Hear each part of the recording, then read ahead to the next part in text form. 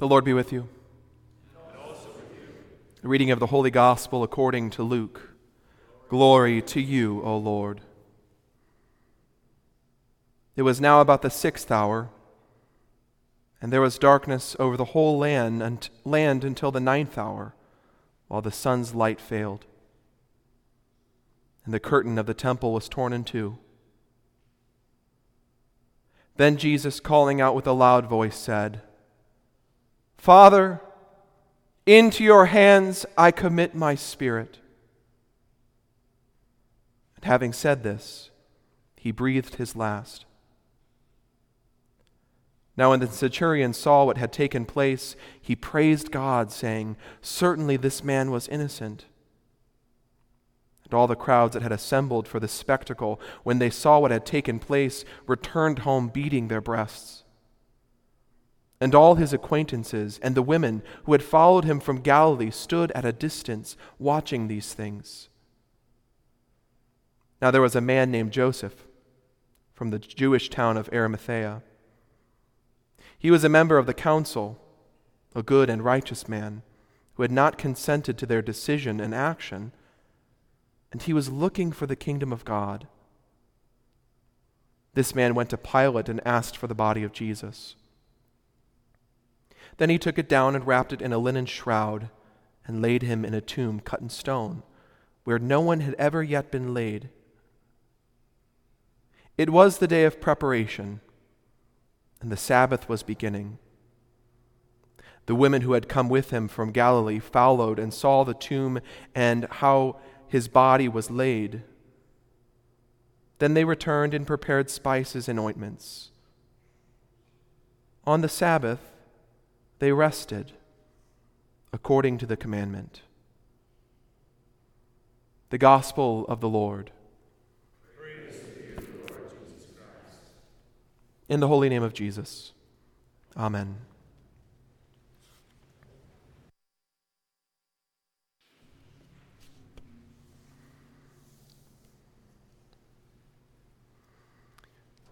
Last week, after anointing some members after the Eucharist, I walked over to a couple who were the last ones sitting in the sanctuary, taking in the silence and the darkness of the space. When I asked if they were waiting for confession or to be anointed, the husband expressed that for the most part, they were still present because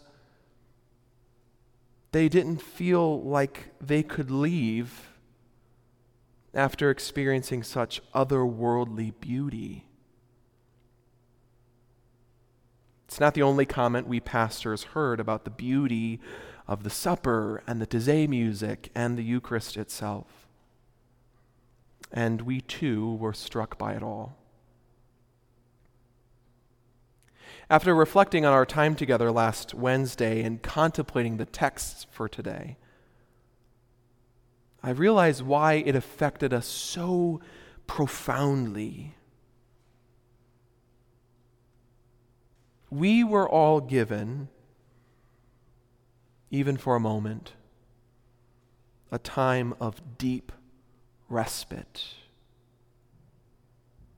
We truly experienced the Lord's Sabbath, his divine, otherworldly rest. Now, I know I'm young and I haven't been around the block a lot, but I'm convinced that we live in the busiest, most restless time in human history. We really have entered the age of the workaholic. 40-hour work weeks have turned into 50 or 60 or 70-hour work weeks. Our kids' extracurriculars have turned into part-time jobs.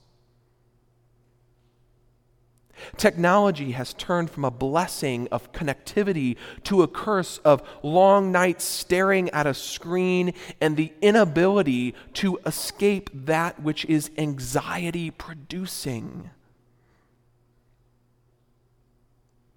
events and engagements have filled our calendars and our brain space. We're all on a seemingly never-ending rat race. And the strange thing is that all of these things in our day and age have become a badge of honor. Rest? Who needs that?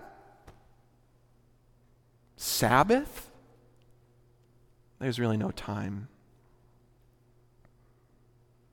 I must be the most productive. I have to sacrifice everything so that I can get to the top. And then maybe, just maybe, I'll have time for rest and Sabbath. If my kids aren't busy now, how will they move up the social ladder? Haven't you heard, work now, play and rest later?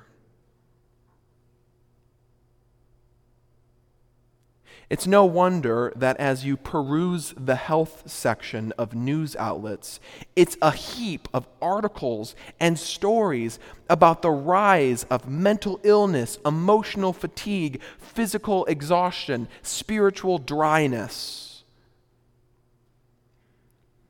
We're all so weary and worn, and I'm talking about being weary and worn to the core of our being.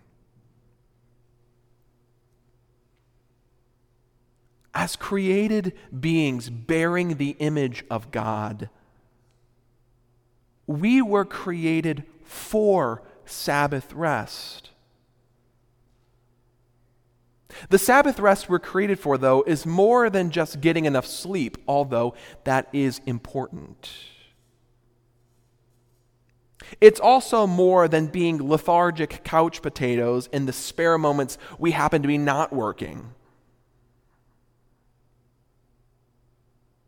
The Sabbath rest we're created for are times of stark interruption where we are on the Lord's time and not our own. 6 days shall work be done, but the seventh day is a Sabbath of solemn rest, holy to the Lord. For 6 days you can plan your own schedule. But on the seventh day, on the day of rest, your schedule is planned by the Lord. The Lord established Sabbath rest as a perpetual covenant between himself and his people to be for every generation an opportunity to give thanks and then to receive. Sabbath rest gives us the time to acknowledge the Lord as creator and ourselves as creatures. We give praise to God for all of the wonderful things he has created and now has given to us. We thank him for welcoming us dependent beings into sharing in his creation, for setting us over this world as those called to tend and keep, giving thanks. Sabbath rest also gives us an opportunity to receive from the Lord. The Lord commanded the people of Israel not to work for a whole day so that all the distractions in their lives could be removed and they could be soothed with the balm of his Torah. Giving thanks and then receiving. That's what the Sabbath is all about. That's what rest truly is. And Jesus not only upholds the Sabbath, but he transforms it through his rest in the tomb on the Sabbath day, our reading tells us. And he shows through his rising that Sabbath rest is about resurrection. It's about being renewed, restored, recreated by the holy healing touch of our Lord. Now Sabbath rest is defined by all of those sacred moments, both on Sundays and during the week, when we are touched by the word and sacraments of Jesus. Receiving, giving thanks. It is through these things that we are grafted deeper into the Lord's divine life and receive a taste of the eternal Sabbath rest we are all destined for. That's why these nights are so otherworldly beautiful, the supper and the Taizé and the Eucharist. That's why moments of prayer, almsgiving, fasting, and devotion are so life-changing in your day-to-day lives. The Lord wants to interrupt your schedule, to invite you into his time that transcends our time, and to touch you with his holy, restoring, resurrecting gifts. We are given a taste of our eternity. An eternity that is marked by thanksgiving and receiving, an eternity of intimate union and rest with our Lord. So let's leave the rat race, my friends. Seriously, tonight, what is the thing that is distracting you from spending interrupted time with our Lord? What is it? Let's take a moment now of silent rest to give thanks to our Lord and to let him speak his loving resurrection word into our weary, wounded hearts. And then with open hands and open hearts, let us be touched by the Lord's restoring, life-giving body and blood. I don't ever want to leave. Do you? Let's take a moment of silence now.